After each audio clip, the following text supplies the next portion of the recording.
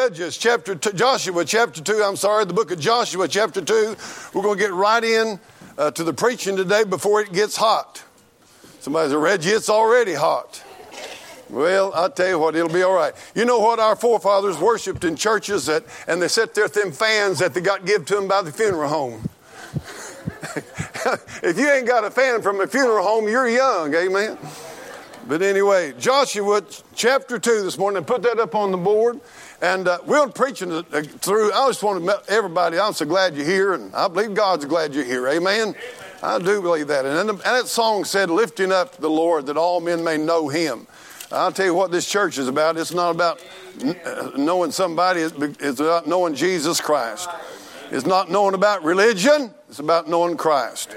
And I want to encourage you today, whether you're listening online or here, if you ain't never been saved, I'll tell you what you do. While I'm preaching, you do business with God. And you ask the Lord to save you and place your faith in Jesus Christ. He'll do that. Now, the background of this, we're preaching on kind of some messages on the brides of Christ in the Bible, which are a picture of the church. All of them are, but from a different perspective, each one of them is. Now, we're going to preach on a woman by the name of Rahab today. And Rahab may be my most favorite bride in the whole Bible. I mean, she is something else. I just love this story. Because this story here probably portrays the gospel of Jesus Christ as much or clear than any bride in the Bible. I might be wrong on that, but boy, I tell you, I like it. And what it does, it pictures a person that's genuinely gotten saved by the grace of God through the shed blood of Jesus Christ. Now, Joshua chapter 2, and you can read along there if you don't have your Bible with you. Well, you can read along with it. The Bible said in chapter 2, now keep in mind, now here's what's going on. God has delivered the children of Israel out of the land of Egypt. They've been down there 430 years in bondage. And God sent Moses down there, and of course, them plagues and all that, and God brought him out of there. But before he brought him out of there, he put the lamb was slain, and they had to put that blood on the door of the outside. And God said, when I see the blood, I'll pass over you. And that lamb was a picture of Jesus Christ, who would come and die for our sins. And they were safe if they had the blood on the door. God delivered them out, took them across the Red Sea, and 40 years they wandered in the wilderness because they wouldn't obey God. Finally, Moses has died, and Joshua is now leading this nation. They're getting ready to cross into Canaan land, where God wanted them to go all start with. And God's going to tell them something. Now, I want to tell you a little bit. God had told them way back until Abraham, he said they're going to be in bondage, but he said it'll be 430 years until the fullness of the Amorites has come in. And the Amorites and the Canaanites is the people that they're coming into. And God told him, he said, I want you to go in there, you cross the river, first city you're going to see is Jericho. Jericho's a big deal in the Bible. A lot of biblical truth you can get out of it. But he said, I want you to destroy that city and everybody in it and everything in it. And he said, don't you take nothing out of it for yourself.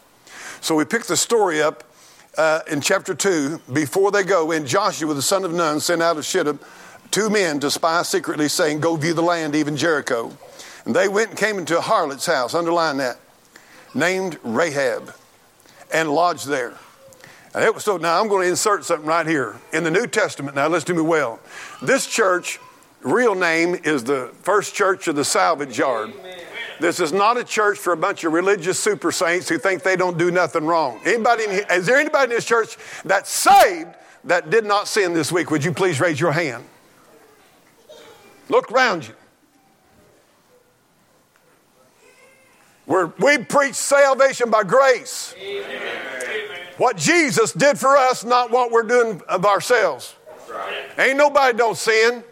The difference is whether you got a Savior or not. Right. The difference is what you've done with Jesus Christ. But now, here's what Jesus said in the New Testament. Listen to it. He was around that religious crowd all the time, and they hated his guts. He was preaching, and he was showing their hypocrisy. And one day he said this in Matthew chapter 21, I believe it was verse 31. He said, the harlots go into the kingdom of God before you folks will go in. Now, I mean, tell you, their eyes bugged out. Steam come out of their ears. What do you mean a harlot go into the kingdom of God before we do? Now, I want to tell you something about a harlot. In the Mosaic law, she was supposed to be stoned and killed.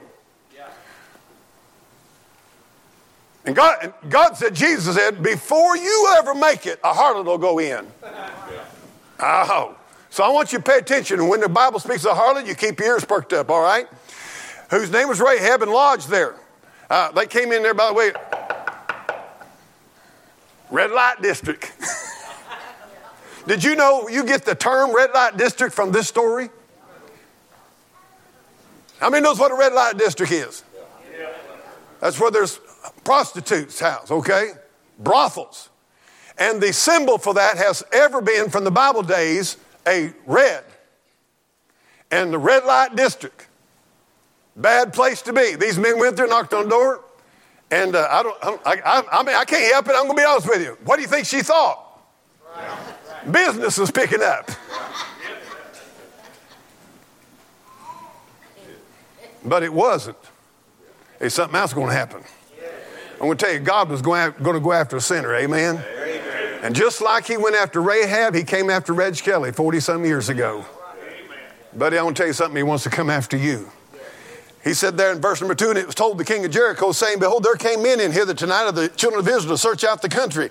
And the king of Jericho sent unto Rahab, saying, bring forth the men that are come into thee, which are entered into thine house, for they be come to search out all the country. And the woman took the 2 men and hid them and said thus, there came men unto me, but I wist not whence they were. And it came to pass about the time of shutting of the gate, when it was dark, that the men went out. Whither the men went, I wot not. Pursue after them quickly, for ye shall overtake them. But she had brought them up to the roof of the house and hid them with stalks of flax, which she laid in order upon the roof. And the men pursued, these talking about the men that the king had sent down there, pursued after them the way to Jordan unto the fords. And as soon as they had pursued after them were gone out, they shut the gate. But before they were laid down, she came up, went up to the rooftop of the house now, to them, the 2 men, the 2 spies upon the roof.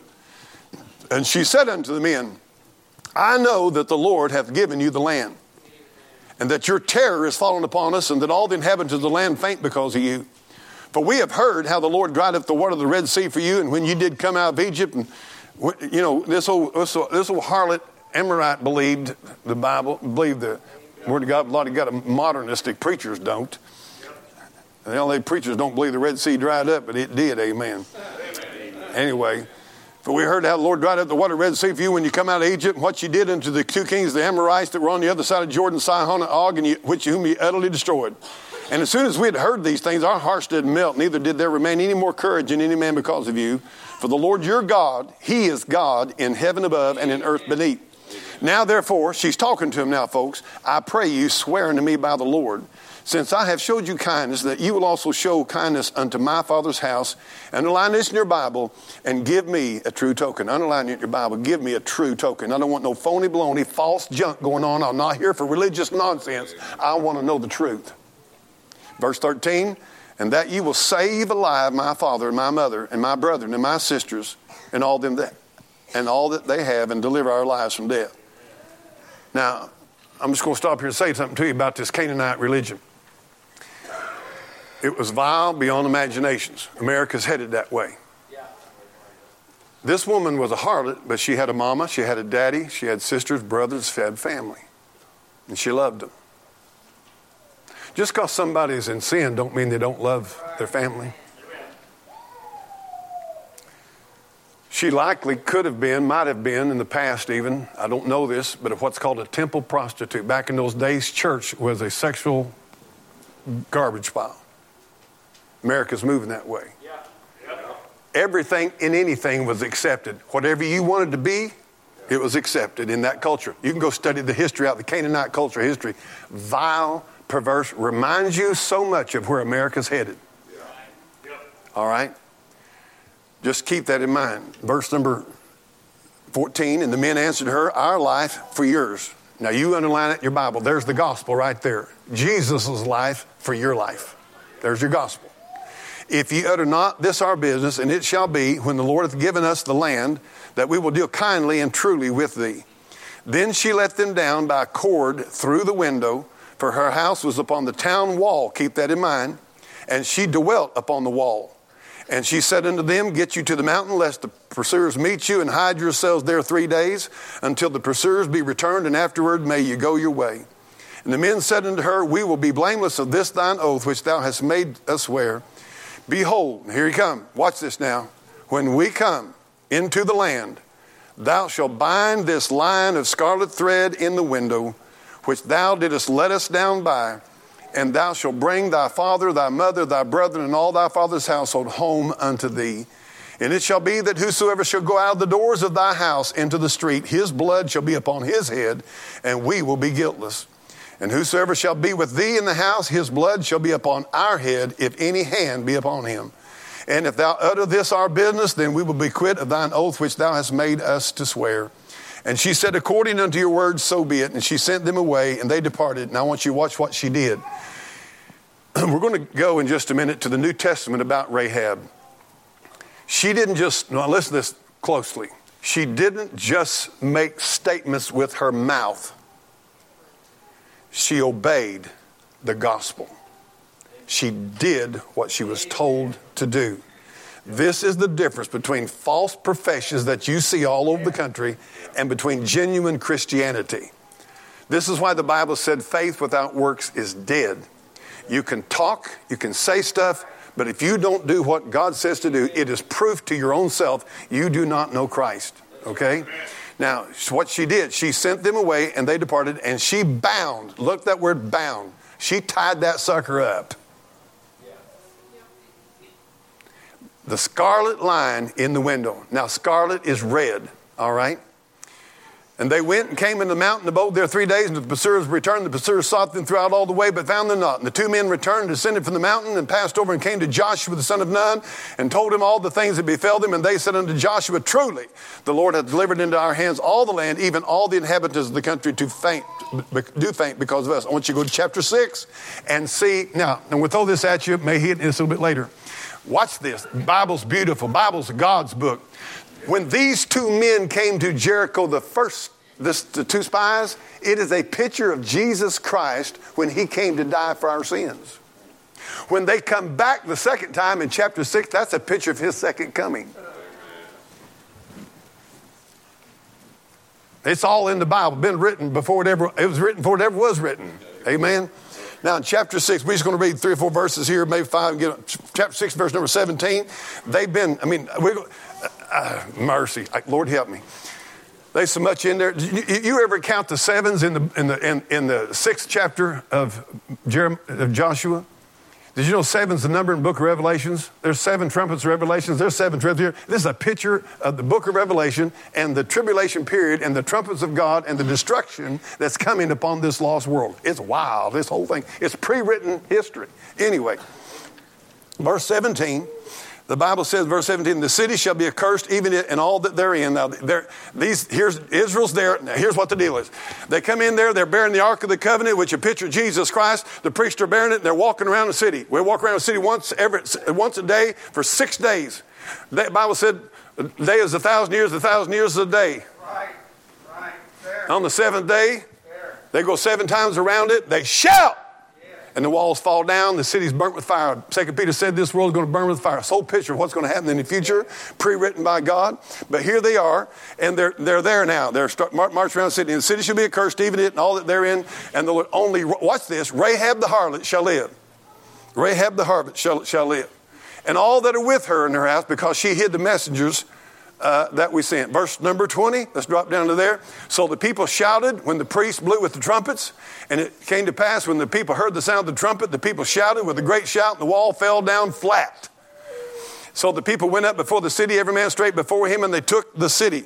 Verse 21, they utterly destroyed all that was in the city, both man and woman, young and old, and ox and sheep and ass with the edge of the sword. Verse 22, but Joshua had said unto the 2 men that had spied out the country, go into the harlot's house, bring out thence the woman and all that she hath, as ye swear unto her. And the young men that were spies went in and brought out Rahab and her father and her mother and her brethren and all that she had, and brought out all her kindred and left them without the camp of Israel. And they burnt the city with fire and all that was therein. And we're going to quit right there. But verse 25 says, and Joshua saved Rahab the harlot alive. I want you to put up on the board Ruth chapter 4, verse 20. Ruth chapter 4. I want you to imagine, by the way, I've been to Jericho. I've been to the old city Jericho. It's the evidence of what the Bible said happened. Amen. I've been there 2 or 3 times. But here's what I want to tell you. Can you imagine that thing had walls? I've got the dimension. They had walls and her house was up on the wall.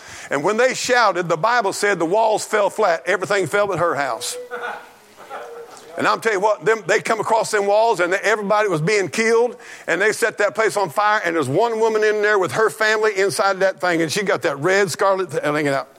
And I'm going to tell you one thing, all of a sudden I believe there's a knock at her door and they said, Rahab, we're back, amen. And someday our Lord is going to come and say, Reggie, I'm back, amen. He's coming to get us out of this old wicked world, amen. But anyway, we're going to go up to Ruth chapter 4 if you look at it there.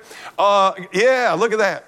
And Amminadab beget Nahshon, and Nahshon beget Solomon, and Solomon beget Boaz, and Boaz beget Obed, and Obed beget Jesse, and Jesse beget David. Does anybody know who Solomon is? We do believe it's one of the spies, but what we do know is he's the man that married Rahab. Rahab got married to one of them fellers. Now I want to tell you something. I'm going to be honest with you. Oh, by the way, Brother Josh just told me a while ago they're expecting their 11th. Congratulations to you guys. Amen. I forgot that. But this is what made me think about it. Now, brother, you're sitting way too close for me not to use you while I'm preaching. When I was looking for a wife, I wasn't looking for a harlot. And you weren't either. When I was looking for a wife, I wasn't looking for a wicked woman. But I want to tell you something about Jesus Christ. Amen. When he went to look for a bride, he went looking for a harlot. He came to save sinners. Amen. He said, I came not to call the self-righteous, but he said, I came to call sinners to repentance.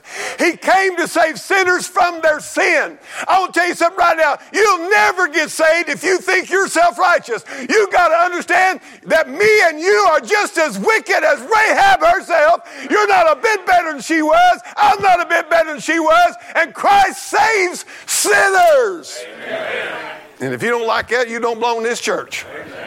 Amen. If you think you're a goody two-shoes and you live good enough to go to heaven, you don't know anything about the gospel, aren't you? I'll tell you something. You know what amazes me? Here's Solomon. He's married a woman that's been with no telling how many men. She's probably lost count. Yeah. He loved her. That's how God loves you. You say, man, you don't know what I've sinned, Reggie. Well, you don't know what I've sinned either, amen. And I ain't telling you either, amen. I've already told too much. Some of you know that's the truth. Some of you guys say, yeah, he's told way too much. Well, I want you to go to, so that's Solomon. Now watch this. Solomon beget Boaz. Boaz's daddy was the man who married this harlot. Now watch this. So now go to Matthew chapter 1, verse number 5. Matthew chapter 1, verse number 5. And Solomon, this starts your New Testament, beget Boaz of who? Rahab had a baby whose name was Boaz. Now I'm going to tell you something. I ain't going to get there this morning, but there's 5 women in Jesus Christ's genealogy in Matthew chapter 1, and 4 of them were wicked. Why did God put wicked women in Jesus Christ's genealogy? And why did he put 5 women? To show you the grace of God, that man is saved by grace. Amen. To show you that he came to die and save sinners. He's not interested. We're not here. I want you to straighten your life up now. Straighten your life up now. I don't tell you, you ever get born again, God will straighten you out. You won't have to straighten yourself out. And God put 5 women. Let's go to the 5. Somebody help me a little bit. What's the first one? There in your Matthew chapter 1. Let's just look at them women. I tell you, we're going to preach till 2 o'clock this afternoon, amen? Just well get your lunch bucket out and a bottle of water, amen? Some of you are mad already. Matthew chapter 1, look at this. I want to show you this. Matthew chapter 1, it starts off with Tamar. Does anybody know who Tamar was? Tamar was Judah's daughter-in-law. Her husband died. You know what she did? She dressed up like a harlot. Went down and set herself out to be a harlot. Guess what? Her father-in-law, talk about vile, stupid stuff. He's gone off down to the sheep shearing. You always want to watch out, ladies, when your husband taking a trip. Just get real. Some of you. He's down there, and you know what he does? He prostitutes his own daughter. He buys his own daughter-in-law. They have a child. So that's the first woman in the genealogy of Jesus Christ. Doesn't that blow your religion right out of the water? Doesn't that do away with all this goody two-shoes? I'm so sweet, I'm so wonderful, I'm so good, God's surely going to let me into heaven. I ain't never done nothing wrong. That's the first woman in Jesus Christ's genealogy. Look at the second one. Look at the next one. Then there's Rahab. Well, she's a harlot too. Boy, that's a wonderful little line, isn't it? What a pedigree. And then there's Ruth. I'm missing somebody somewhere. Ruth's a Moabite. She come out of the incestuous relationship that Lot had with his own daughters. What a mess. Let's see. Now, where's the next one? There's, Yeah. And Jesse begat David the king, and David begat Solomon out of her. Her. Who's her? Bathsheba. Oh, I know it's all David's fault. She's just up there on the roof washing herself in front of the sight of everybody. The men ought to keep their eyes away from me. So you got these 4 women. All of them are messed up. Why did God put that? 4 is the number of the world. But 5 is the number of grace. Mary's the 5th woman listed in there. And the 5th woman is a picture of the grace of God coming to a lost, wicked world. Christ came to save sinners. Amen. And that's why Jesus said the harlots will go in before you do, because at least they recognize they're lost. At least they know they need mercy. They're not trying to act like they don't sin, and they know they need a Savior. Amen. But a self-righteous person will always say, well, I'll make it if they do. I'm just as good as they are, bless God. And that's what goes on. Now I want you to go to Hebrews chapter 11 and verse number 31. Hebrews chapter 11, then we'll go start preaching. We're still in the introduction. Hebrews 11, somebody get Don a bottle, would you? Hey, Don, I got something for you right here. Are you ready? Here it is. There's him a bottle of water. Keep him happy, all right? There you go. Anybody else need one? I got a bunch of it up here. Bible said, watch this. We're back to preaching now, okay? We're back to preaching. Show's over.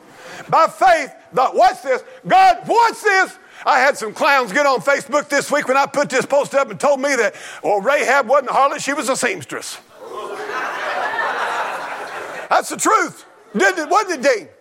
So I checked the guy out. Hey, if you're listening, welcome to the Sinners Club here, all right?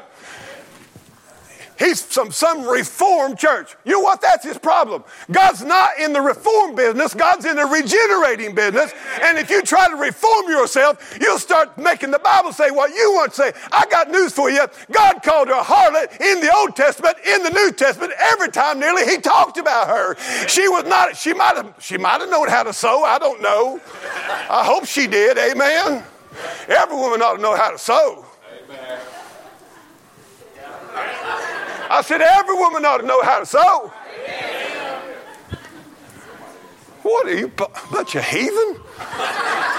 Every woman ought to know how to cook. Amen. Oh, listen to them, amen there, amen. You don't care if she can sew, you just want to make sure she can feed your belly, amen. Hey, I'm going to throw something at you this morning. Let's just have a good time in God, amen.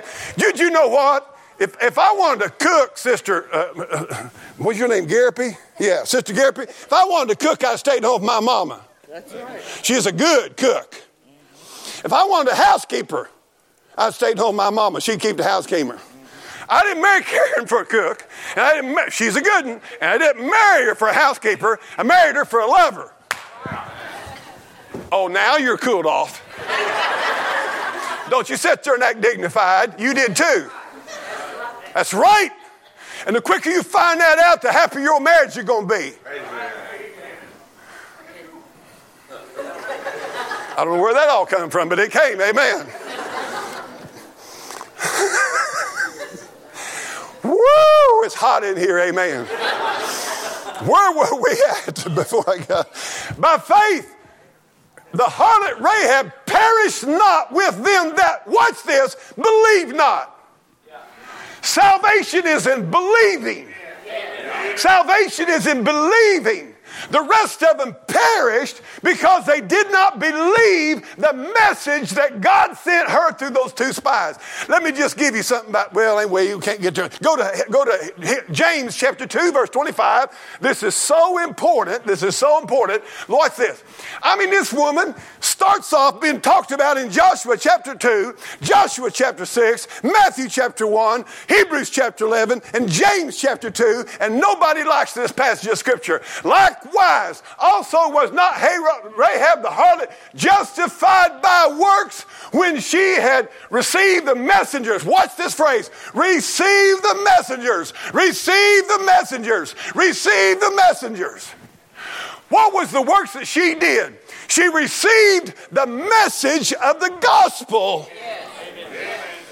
And that message made her do it. And she literally, without any, oh no, I've got to hang a scarlet thread out the window. Her faith, her belief moved her into works. All right? Genuine faith will cause you to have an obedient spirit to what you're told to do by the message of God's book. Amen.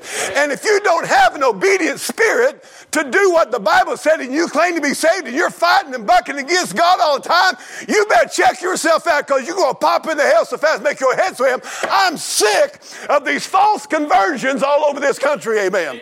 Now you listen to me this morning. It said what the works, she did what they told her to do. She received it and she obeyed it. The Bible said obey the gospel. She was a harlot. She was condemned and punishable by death. Now Jesus said, as I said, the harlots would go in before the religious people. I want to give you 4 or 5 things we're going to get out of here. Number one, her condition. She was a harlot, she was a sinner, and she is locked into a godless world. They had shut up Jericho and you couldn't get out of there. Can I say something? The king of Jericho is a picture of the devil. Jericho's a picture of the world, and the world wants to lock you up and tell you can't get out of their grips and out of their power.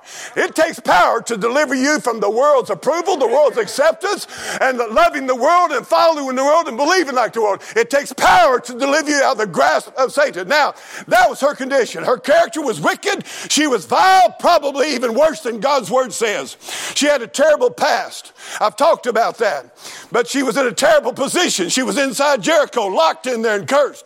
Now I want to tell you something. False religions, worse. That's the worst kind. You know what? I know why Jesus said the harlots to go in for them. I can win somebody that's just lost and they ain't religious at all faster than I can win a Mormon. Faster than I can win a Jehovah's Witness. The devil will lock you into your religion and you're so proud you won't let nobody get you out. Faster. I can lead a lost man faster than a member of this church is lost. Honest truth. Now I want to tell you about her. She got convicted of her sin. And this is big. I want you to get this. She knew she was in trouble. I want to ask you, if you're here today and you're lost, you're listening online, you're lost, do you realize how much trouble you're in? I'm going to say, or do you see yourself as bad as Rahab? Vile and wicked and lost? Do you have conviction about that, or are you cocky about it? You flaunt it, you justify it. She became convinced and willing to be saved. Listen to this. But she needed somebody to tell her how to be saved. Now, she had conviction of sin, and the Bible shows it there because, she talks to those men back there in Joshua chapter 2. She lays it out about it all. But here's what your Bible tells you. Now, I want to talk a little bit about, I said the name of this message is, it's a picture of true conversion.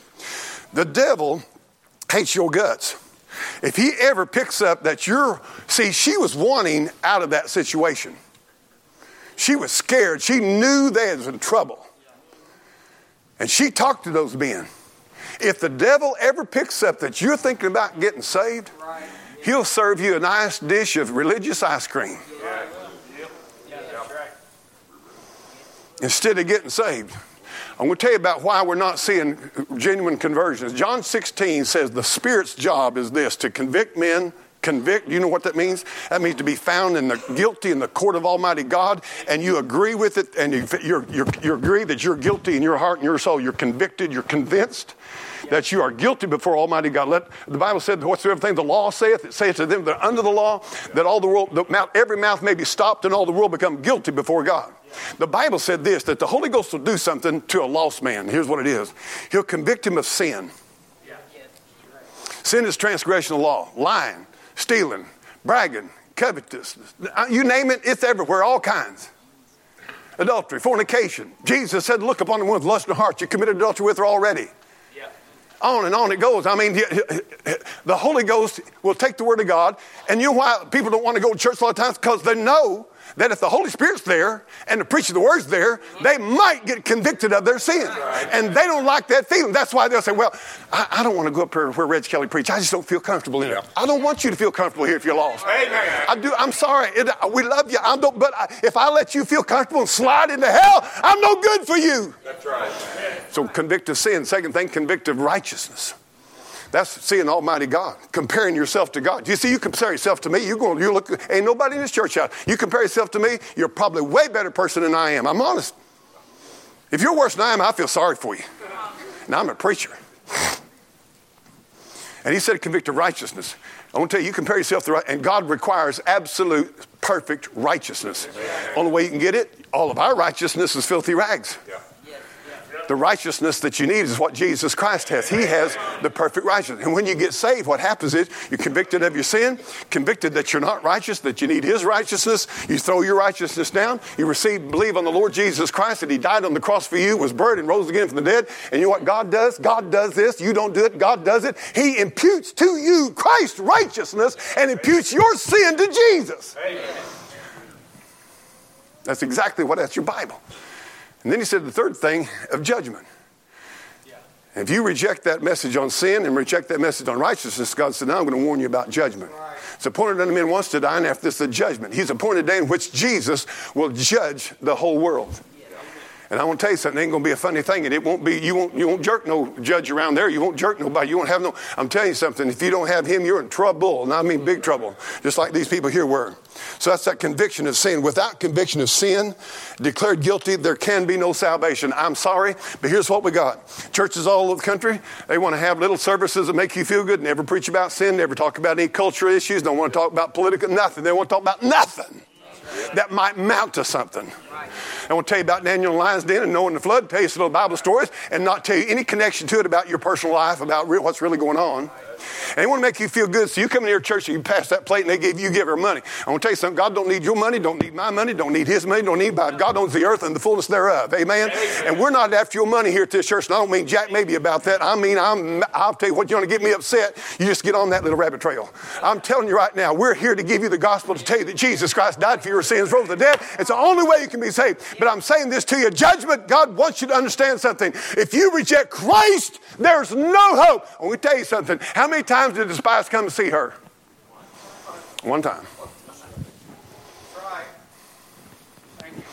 Now you listen to me, some of you little pampered, privileged punks who've been raised in a Christian home, and you got an attitude about church.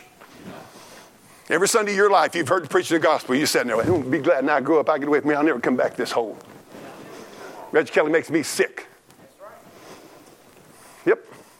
You're a pampered, privileged punk. Now, I won't make you mad at me. But I want to tell you, there's going to be someday you're going to be glad I told you the stinking truth. I'm telling you something right now. You can be, again, the whole issue here is she knew she is a sinner. She didn't make no justification about it. She knew she's in trouble. She knew she's headed to judgment. She wanted help. Yeah. We got these false converts because they're not in conviction. Right. I want to ask you a question. Oh, we got it all fixed up. Just as I, close your heads, close your eyes, bow your heads. Just as I am without one plea. Won't you come? Nobody will see you. There's no embarrassment to this. I mean, we're going to slick you in so fast, make your head swim. And you come up here, repeat a prayer after me, and we'll baptize you. And woo! You're on your road to heaven. And go on out and live your life. That's a modern gospel. Those two spies, guess what they was? Conscience and memory. Did you know right now God sent two spies to you while I'm preaching? Conscience. It's that God-given knowledge that you've done wrong. You've sinned. Some of you sitting there, you think I'm dumb. Some of you sitting in this church house last night was drinking. Some of you sitting in this church house probably last night was out fornicating. You come waltzing in here this morning. Or wishing you could.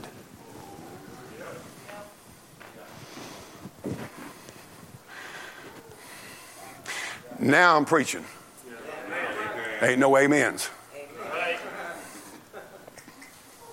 Without conviction, the old-time preachers, and I'm going to get something in this message, and I don't want you to go out here and say something I didn't say, okay? The old-time preachers in this country knew that without Holy Ghost conviction, you'd never have a true conversion. That's right. Never have a true conversion. You're better off not having movement than to have a movement without conviction of sin. That's right. I'm going to tell you something. When a man gets convicted of sin, he doesn't need anybody to tell him he's drowning and needs a Savior. Oh, 3 points and 10 points and 2 paths here and 2 paths there. Nuh-uh. A drowning man that knows he's lost will reach out to Jesus to save him and tell the preachers to get away while I get saved. Amen. Amen. That's just the honest truth. Well, then there was her conversion. Boy, I'll tell you what, let me just say something. First of all, she was motivated by fear. It was. You're looking at that passage of Scripture. He said, your terror is upon us. Do you know what Paul said in the New Testament? Watch this. He said, knowing the terror of the Lord, we persuade men. He said, we know you've got big trouble coming. There's terror coming to you without Christ. I hope you'll, no, I'm just going to say it. As a woman, I listened to her testimony this week. She grew up in church. She says, I was sitting there in church, and she said, that preacher come up here, and he just preached on hell. Just preached on hellfire and brimstone. And when he got done preaching, he said, now how many in here don't want to go to hell? Well, he said, no, but she said, I didn't want to go to hell. Nobody else wanted to go to hell. So we all went forward and got saved, but she said, I didn't get saved because I didn't know Jesus. I didn't want to go to hell. And she mocked preachers preaching on hell. Now, I wasn't there. I don't know what the situation was. But a lot of people in America mock preachers preaching on hell anymore. And they don't want no part of it. And her little deal was that, it's kind of like, it was the church's fault, that preacher's fault, because he just preached on hell, but he really didn't explain to her how much Jesus loved her and what a relationship she could have with Jesus. Let me just tell you, first of all, very few people get saved because God loves them so much. Right. Most people get saved because they don't want to die and go to hell. Right. Then they find out Jesus loves them. Yeah. And I'm going to tell you something right now. Fear will motivate you. I'm going to tell you, if I had a hot poker right now and I came at you with a red hot poker, I'm going to tell you something, you'd be doing a 50-foot jump. And you know that's the truth. He'd move because the terror is coming. If you ever, Satan is going to keep you just like this, walking toward eternity, not knowing the terror that's ahead of you. Blind you to the terror that's ahead of you. Let me tell you something. It's a fearful thing to fall into the hands of the living God. Amen. We have no more terror in our churches. You're right. Join our club. Yeah. Oh, it's so nice around here. It's just a joy. It's just well-being in the elks and the hoots and the hollers and whoever else. Yeah. Well, she had terror. The fear of the Lord is the beginning of wisdom. That's right. Fear of the Lord. You know what we need in this country? An old-fashioned fear of God. Amen.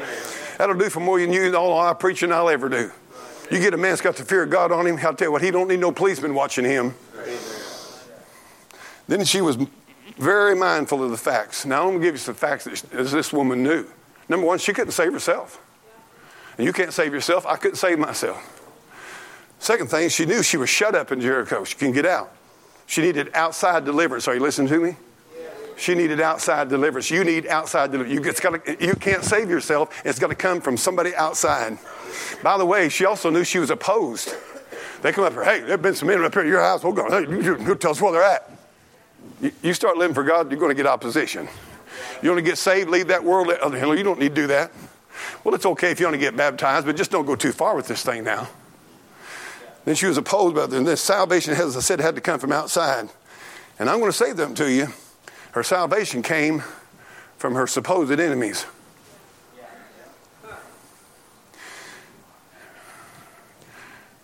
No man can serve two masters. Jesus said, if you're for me, he said, you need to be against me or for me. Friendship with the world's enmity with God. We're talking about clean break. We're not talking about little religious exercise and go, we're talking about whole new world for you, whole new life. Okay? He said, Reggie, how'd she get converted the same way you and I do? In your chapter 2 there, verse number 10, it says that she heard. We have heard. The Bible says faith comes by hearing. Hearing comes by the word of God. Verse number 9, she said, I know. That means she had believed. She had believed the story. Verse number 11 said she confessed it. She confessed the Lord your God. He is God. You see this? That's Romans chapter 10, right down the line. Yeah. And then number 12, she had a token for her salvation. She made a public profession and a public confession of her faith. She hung that red line out the door, and anybody and everybody could see it. The scarlet line. Oh, my goodness. That scarlet line pictured redemption through the shed blood and sacrifice of Jesus Christ, our substitute, the innocent dying for the guilty. The scarlet line runs like a scarlet line through the Bible. You start off with Adam. They clothed themselves with fig leaves. It's a picture of you and I trying to save ourselves with our own self-righteousness. God rejected it, killed animals, shed blood, substitute, and clothed them with animals. Bloodline. Abel comes up. Cain wants to offer his work of his hands. Abel offered the sheep, offered the lamb out of the flock, shed blood. It's that blood scarlet line running through Scripture. You come up through there to Abraham, Genesis chapter 22, and Noah, and Moses, and on through the Bible, and all the sacrifices, and the lambs and the bullock. It was all a blood scarlet line that runs from Genesis to the book of Revelation. And the Bible said in 1 Peter chapter 1 that we're not redeemed with silver and gold as from tradition of your fathers, but he said with the precious blood of Christ. Now you listen to me. You'll never get saved apart from the blood of Jesus Christ. Amen.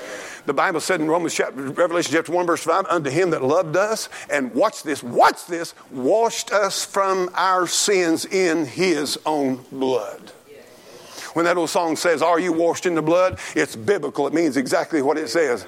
It's not just some little repeat after me prayer. It's when you come to God with your heart and you believe on the Lord Jesus Christ that he died and shed his blood, died for you in your place on that cross. And God saves you on the basis that he died for you in your place. And the Holy Ghost washes you in the blood of Jesus Christ. That's why you'll hear saved men or saved women say, I felt so clean. Yes, sir. I want to ask you, do you feel clean this morning? All the way through without the shedding of blood, there's no remission of sin. As I said earlier back in the book of Exodus, when I see the blood, I'll pass over you, and not until. I want to ask you something. Is the blood applied to your heart, to your mind, and your soul? Rahab put it in the window of public profession. That belief that she had changed her behavior. She had one shot at salvation. I want to tell you something. A disobedient spirit, someone that's ashamed of Jesus outside the church, someone that has a rebellious attitude. I'm just going to give you something this morning. All over America right now, somebody says, every time I go to church, he preaches on that. As quick as you get right about that, you'll find out I ain't preaching on that near as much as you think I'm preaching on that. Amen. That's the truth now. Yeah. Some of you think I preach on women wearing breeches every Sunday. Yeah. Now I'm just going to tell you a little secret. You wearing a dress from your nose to your toes will not save you. But the Bible, now I'm going to give you something, because this is on everybody's mind.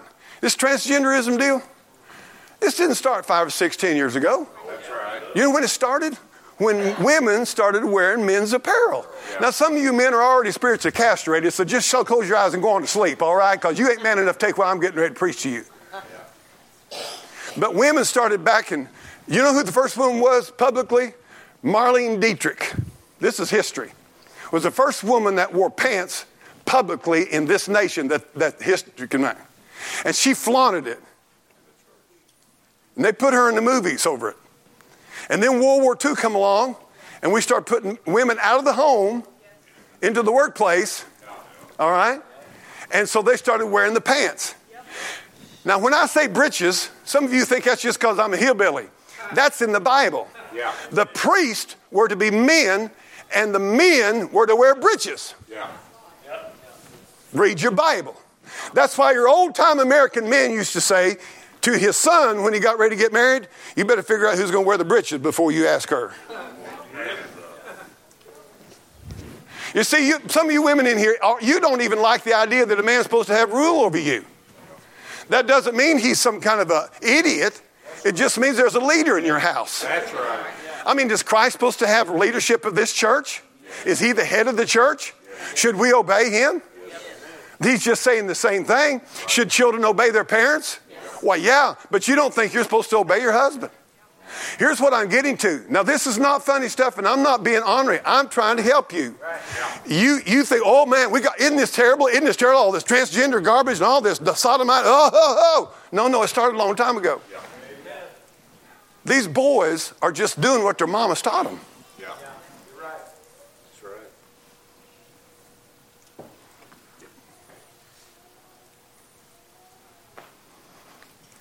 And the sad part about it is, there's hardly a Christian man or Christian preacher will say this, and it needs to be said in this country because they don't want to hear the flack. I want to try to help you something. Brother Breedlove, I think the world of you and your wife. You're a blessing. If you came in here next Sunday and I was wearing a dress preaching, what would you do? You'd go home, wouldn't you? Why would you go home? Not biblical, not right. Does any of you people in here think it'd be right for me to wear a dress next Sunday? Here's what I'm getting to. True salvation has accompanied with it what Rahab got, and that is an obedient spirit to the Word of God. And when there is a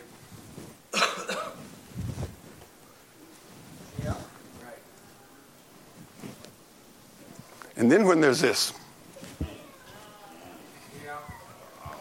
there's some serious problems going on.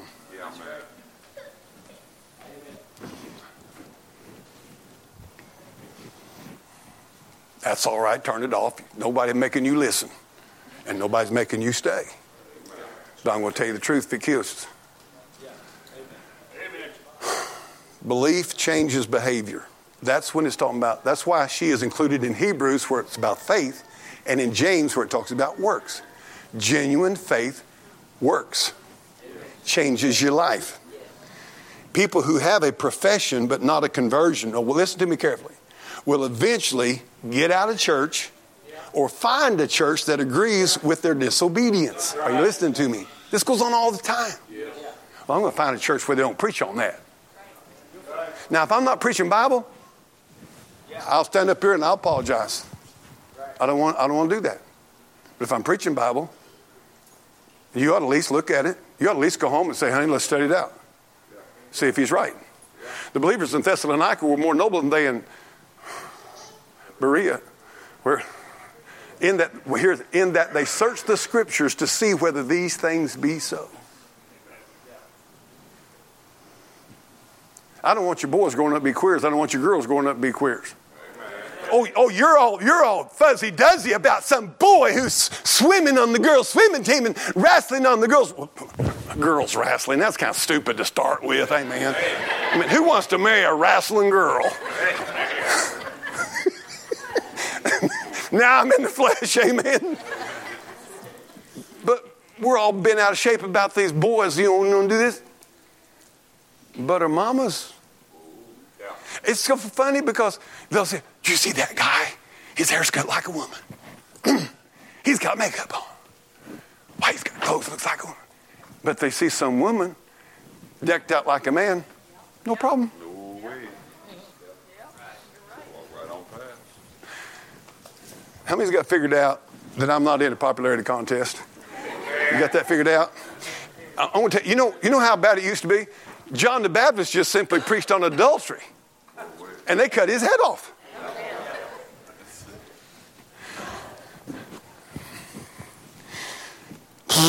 Now, I won't try to get done. Rahab discovered something, though. And this is the good part. Let's get past all that. Settle down, cool off. It's all right. Quit sweating. It's okay. All right. God still loves you. I still love you. But love rejoices in the truth. Rahab discovered something that every saved person discovers. Now, watch this. She was motivated by the fear of destruction. All right? That fear moved her to belief and to trust, looking for an outside source of salvation, okay? It motivated her, that faith motivated her to obey the Word of God. And so she did. Now I'm going to insert something here a little bit. Terry, on January the 24th, 1982, I hung my thread out the window of my soul. And I've been waiting ever since for them guys to come back. And some of you here this morning, you hung your thread out years ago. The window of your soul, a belief in the blood of Jesus Christ to save you. Amen. And do you ever think that Rahab ever woke up some morning and wondered, I wonder if this will be the day and them guys come back? They said they'd come back and get me. Yeah. Have you ever woke up and said, Lord, when are you coming back? Yeah. Can I tell you, he's coming. He's coming. But here's what God wants you to learn from this. Every time you get to worrying, you get to waiting, and you're frustrated and you're aggravated and your face shaking a little bit, you know what God's telling you to do? Oh, this is so good. Go look at the blood. I believe Rahab walked out there and she bound that thing in the window and she looked at that and she said, they made me a promise. And I hung it out there and I'm going to believe that promise. See, it's faith that saves you. Boy, I'm going to tell you what, she wake up the next morning, I wonder if this will be when the Lord comes back. And that's what you and I have got to do is look at the cross. You can't look at the, well, I'm preaching myself into a hole now. You can't look at what's going on in your life right now and have any hope much. That's right. You can't look to presidents and Congress and people like that and preachers and churches and have much hope. But if you'll put your hope in the shed blood of Jesus Christ and that his promise he'd come back and get you someday, you can make it through just fine. You'll be okay. Now, I'm going to ask you all a question today and get back to my little I want to aggravate you just a little bit more. Would that be all right? How many thinks? Now, the Bible speaks explicitly about a harlot's attire. What in the world do you reckon a harlot's attire? Sister, you're about the oldest lady in church now, right? 80 what? 82. 82. What do you reckon a harlot's attire would be like? Pretty skimpy? Pretty skimpy. What do you mean by skimpy? Ma'am, what do you think would be, huh? Not many clothes. Not many clothes on. Do you think it might be revealing? Oh, yes. Oh, think it might be tight? Yes. Oh, think it might show any cleavage? Oh, yeah. Oh, yeah. Shorts. Oh, it'd be short, revealing. I got to wonder, and I was working on this message.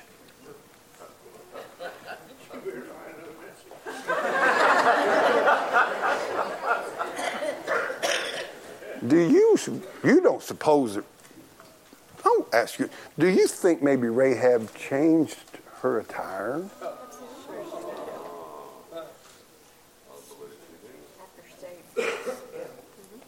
What would make you think that? I mean, she's going to heaven now. She ain't got to worry about nothing else.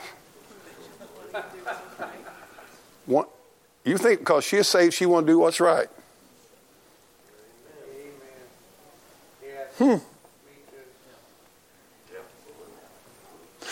I want to tell you a big change that happened to me. And I'm worthless, sorry. I mean, I ought to be in hell right now. I would be for the grace of God.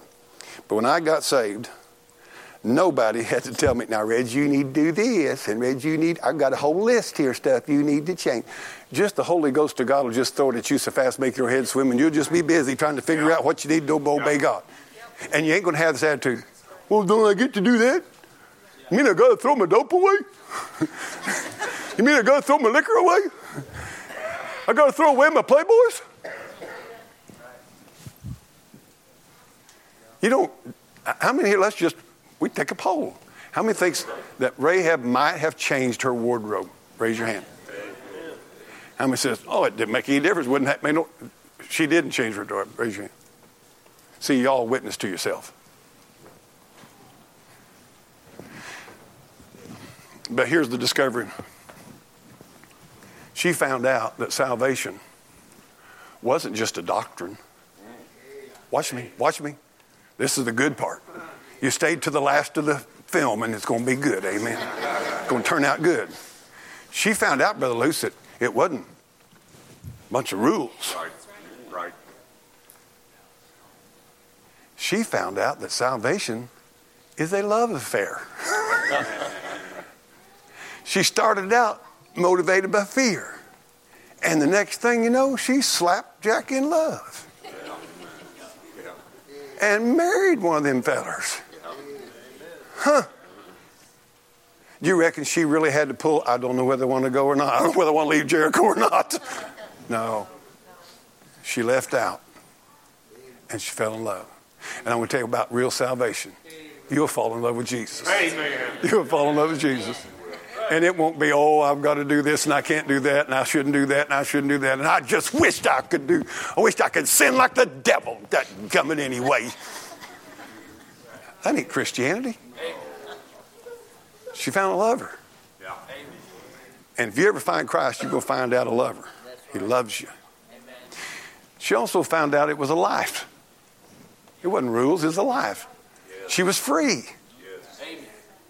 She also found out it was a Lord. The king Jericho didn't tell her where she could go and where she couldn't. She had a new Lord. And she was free. I mean, I'll be honest with you, if I was to preach this in its fullness, it rocked my soul. What God did for Rahab. I'm going to do this and get out of here, maybe. No promises. Oh, I tell you this. Well, Rahab, you're saved now, and we have a Harlots Anonymous down here. You need to go meeting every 2 weeks. Are you listening to me? I'm going to give you something good. And we have a group of ladies now that were former harlots. Some of them still having trouble, but you're going to meet on Tuesday nights and have a support group. Listen to me. I want to ask you something. Did Rahab? You say, well, she had her family. Okay, but she was the first one. By the way, can I say something to you? When she got saved, she wanted everybody else to get saved. Right. She had a concern for, quick as you get saved, one of the best ways to know whether you're saved or not, do you care whether anybody else is saved? Yeah. Because if you don't care if anybody else is saved, you're probably not saved yourself. That's right. But I mean, she wanted her family in there. Amen. I'll tell you, she got them in there. Yeah. Anyway, where was I at? Yeah. Nowadays, if we'd been nowadays, well, we have this little group of former harlots that meet on Thursday nights. And then we have counselors for you. And mentors. And we've got a lady that's going to hold you accountable. You show me where that's at in the Bible. Yeah. I'm going to tell you, God saved her so soundly, she didn't need a support group. Amen. She didn't need a mentor. She didn't need none of that stuff. She didn't need a home for harlots. Are you listening to me? Now, I'm not against. Lester Roloff had homes, bless his heart. That's what God told him to do. Fine. But I am wondering, 100, 200 years ago in America, what did we do in our churches when drugs were being saved, when harlots were being saved, and they didn't have any support group except the church? Yeah, man. Let me tell you what the deal is. We've got a substitute. If God can't save you from your dope, brother, you're not going to save yourself. If he can't save you from your dope, slap right now, deliver you from it, he ain't very powerful. I hope you're listening. I hope you get this. See, because we want to fix it up where you need my help. I got to have some justification to be a pastor around here, you know. I need people to mentor and people. You know, I'm going to follow you around for 3 months to make sure you're still saved.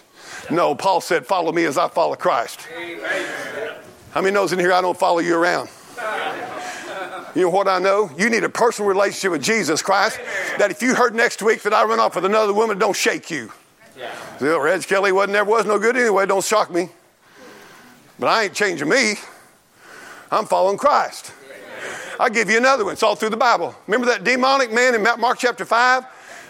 He lived among the tombs, cutting and crying and himself and living in the tombs. Had 2,000 demons in him.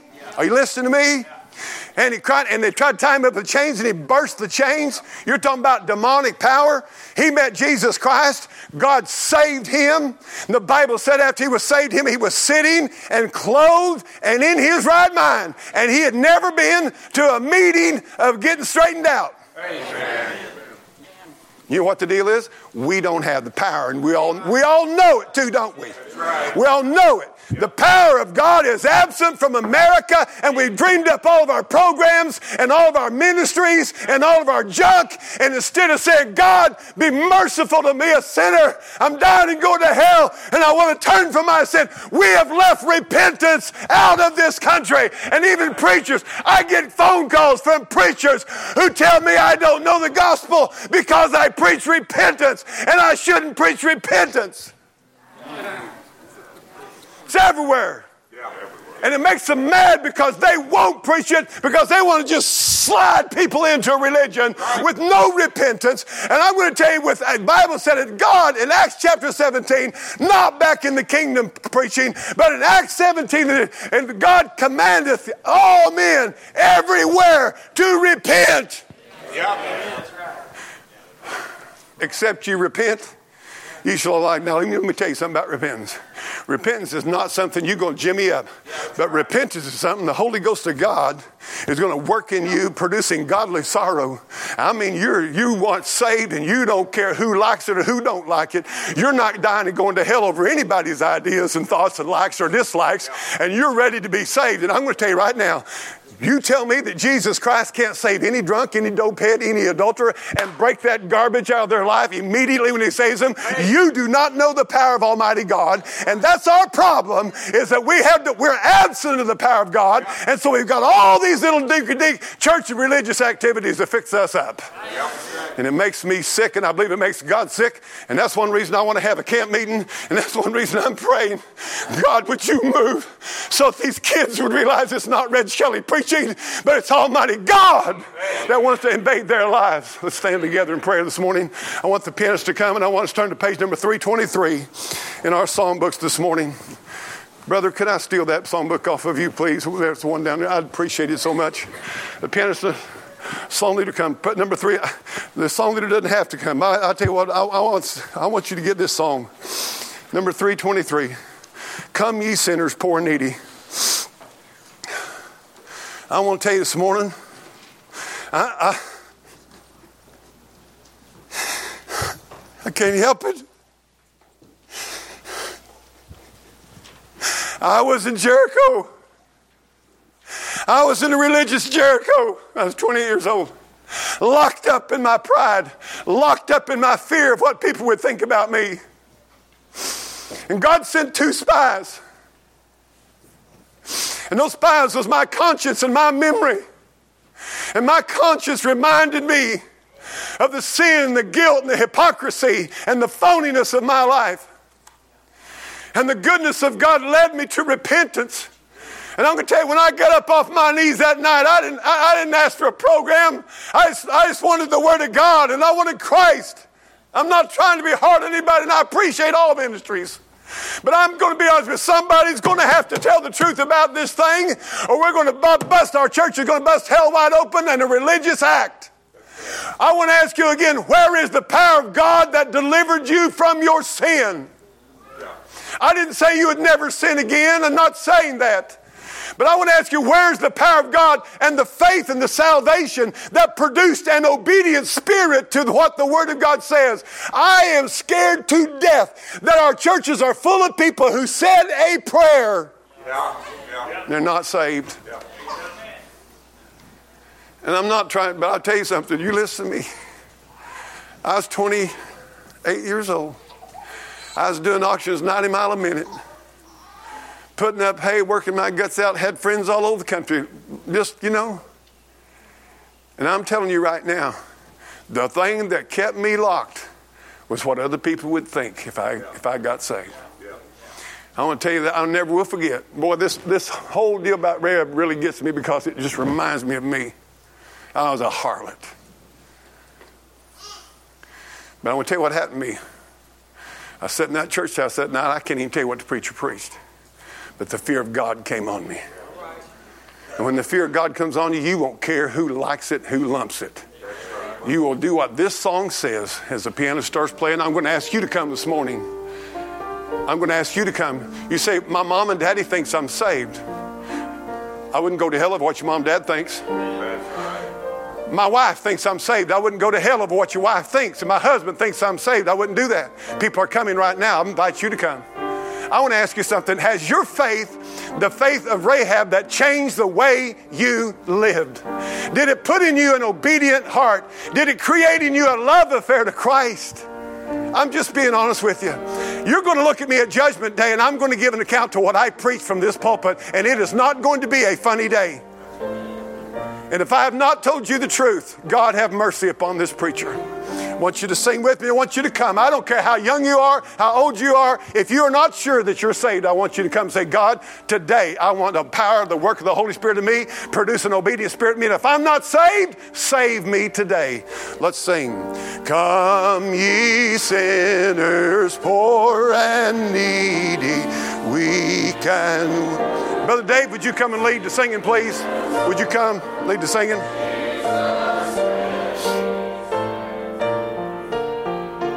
Would you come? Come on, right now. Say, God, I need you today. That's what Rahab said. She had one shot.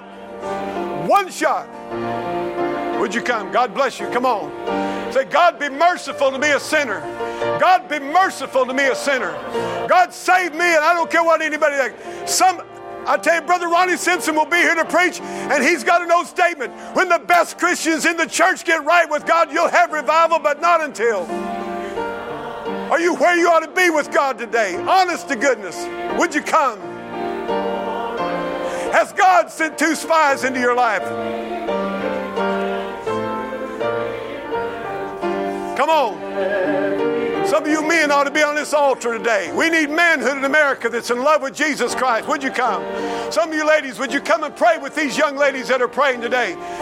Listen, I'm not worried about your dinner. I'm not worried about your supper. I'm concerned about what you've done with Jesus Christ. God bless you, young man. Find a place to pray and say, God, have mercy upon me. God, have mercy upon me. Save me today. Put your faith and trust in the shed blood of Jesus Christ. Others need to come. I'm telling you, I don't know whenever God's been on my heart like He has been the last 24 hours. I'm as wretched as I'm not worthy, but I tell you what, I care about your life. I care about your family. Some of you young people, you know you're not saved. You know it's a joke. You don't have peace in your heart. Will you arise and come to Jesus today? Come on. Come on. Don't let the devil hold you back. Break out of Jericho. Break out of there. Say, Christ, I place my faith in your blood today. Would you come? You say, well, it embarrassed me to come. I'm going to tell you something. Judgment's coming, and it ain't going to be no heads bowed and eyes closed. You're going to stand before God and give an account. Would you come this morning? How long are you going to play the game? How long are you going to play the game? Bust hell wide open, play in church. Come on. Amen. Come on. Others need to come today. Let the Holy Ghost have His way in your life this morning. God really loves you. God's the one that does care about you. This world doesn't care about you. They'll drag you to hell and make you like and lick it on the way. Come on. Bust out. Quit playing your stupid games. Come on. Others need to come today. Would you come? My heart is burdened. My heart is burdened for you today. Would you come? God bless you, young man. Come on. Sing that again. Sing it again. We're going to tell you God's moving, and I'll tell you what, the more we let God have His way, the greater the blessing, the power of the Holy Ghost will come. Sing that song again if you would.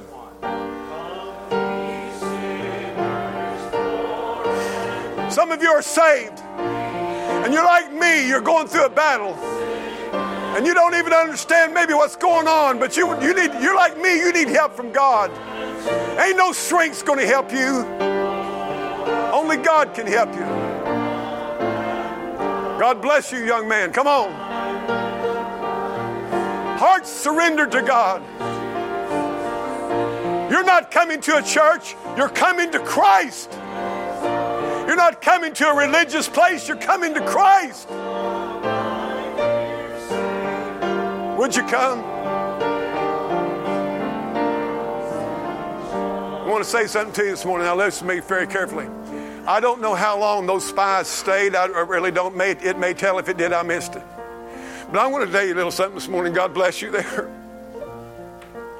There's a time when the Spirit of God is moving through in your life. And it ain't always there. One of the dearest friends I ever had in my life told me, he said, Reggie, it was 40 years before the Holy Spirit, his name's L.T. Hopper. He said it took 40 years before God ever spoke to me. He said on a revival service at Stony Point Church, God spoke to my heart, I need to be saved. And he said, I walked out of that building that night. And he said, for 40 years, God never again spoke to my heart, and he never missed a Sunday in church that I knew of. I went to church with him. And he told me with his own mouth, he said, Reggie, when I was 40 years later, I was in the hospital, and a man walked in that knew I was lost. And he said, the first time in 40 years, the Holy Spirit spoke to me and said, you need Christ. And he said, Reggie, I asked God to save me in that hospital bed because I knew I didn't have another 40 years. Nobody has a promise of tomorrow. I'm asking you to come. I'm asking you to let God have his way. You bull up, I'm telling you something. You're not messing with Mickey Mouse. You're messing with God Almighty. And I will tell you something. You listen to this preacher. I didn't come in on Last Lord Pumpkins. You reject the Holy Ghost of God and reject the love of God and the wooing of the Holy Spirit. That's a dangerous thing to do. You spurn the love of Almighty God. There's nothing left for you. There's nothing left for you. I encourage you to come today. We're going to sing another verse. Nobody comes, we're done. But somebody comes, we're going to keep on trucking. Sing another verse. Verse 2.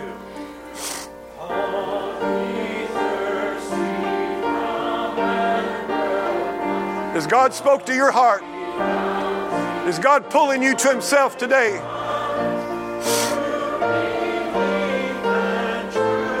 God bless you, young men. Boy, I tell you, it's wonderful to see young men coming to the altar and do business with Almighty God. Would you come? I will arise. You're not coming to Reg Kelly. You're not coming to Liberty Faith. You're coming to Christ. Christ.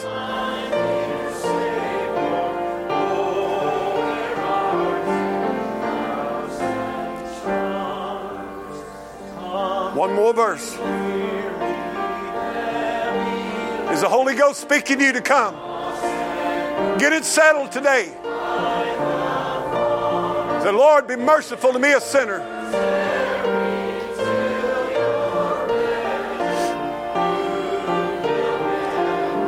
Here comes this chorus right here. It's time to move right now. Right now. God bless you, people. God bless you. Somebody else, come on. Would you come? Would you come?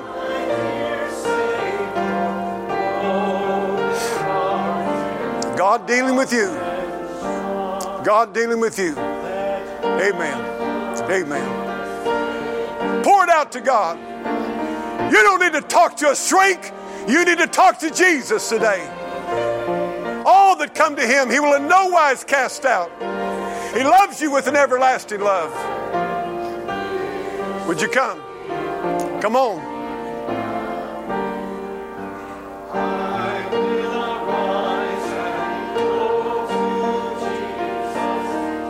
The dove will lift.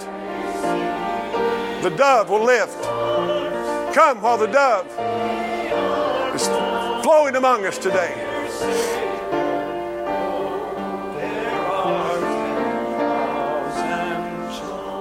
Heavenly Father in heaven, we only ask for your continued mercy upon those who, Lord, should have come to Christ and to the cross today, but for some reason have allowed the devil to bolt the door on their soul. God, we thank you for these that have come. Lord, whether it's rededication or whether, Lord, it's realizing that they've never been saved at all. Lord, whatever it is, I know the Holy Spirit will be faithful. And all we ask, God, is the Spirit of truth to be upon this place. That's all I ask. I ask, Lord, for honesty of heart and honesty of mind. And I'm praying, oh God, Lord, that you will just do a work that's beyond our imagination. where the glory of God comes down and nobody has to wonder, was God at church today? I pray, Lord, that it would be to your glory and thine glory alone. Oh, Jesus, when we gather around thy throne, it'll be the glory of God. And I pray, Lord, today, for these that have come, no matter what their need might have been, whether it's the forgiveness of sin, the salvation of their soul, Lord, a dedication or a consecration to Christ, or a burden that needs to be lifted. Oh, God, strength for the journey, whatever it is they need, grant it today. In the name of our Lord Jesus Christ, we pray. And I pray, oh God, that you would continue to move throughout this congregation in the days to come as we approach this camp meeting time. I'm asking, Holy Spirit, that you would move in the quietness and the silence of people's hearts and minds. And that the goodness of God would lead us to repentance, lead us to obedience. God, I pray for myself today. Lord, you know how terrible the battle's been, the struggle's been. And I ask God for your cleansing power in my life. I ask for your mercy. And I ask for your grace. And I pray, Lord, that you'd get me out of the way so folks could see your Son in all of his glory. And that, God, there'd come a time when they'd bind the scarlet thread of faith in Jesus Christ, shed blood for them, out the window of their soul, unashamed and publicly. Lord, help all of us that when we are discouraged and we look at the wickedness of this world and wonder how long will this garbage go on, that we'll look back at the cross, look back at the blood, and know that you made a covenant with us. You made a promise, and you're coming back to get us. That you've went away to prepare a place for us, and you're coming back. Lord, I'm asking you, move in this church. Let us see thy glory. God, we need so desperately in this day to see the glory of God. Let it be so. In your holy name I pray. Amen. You're dismissed.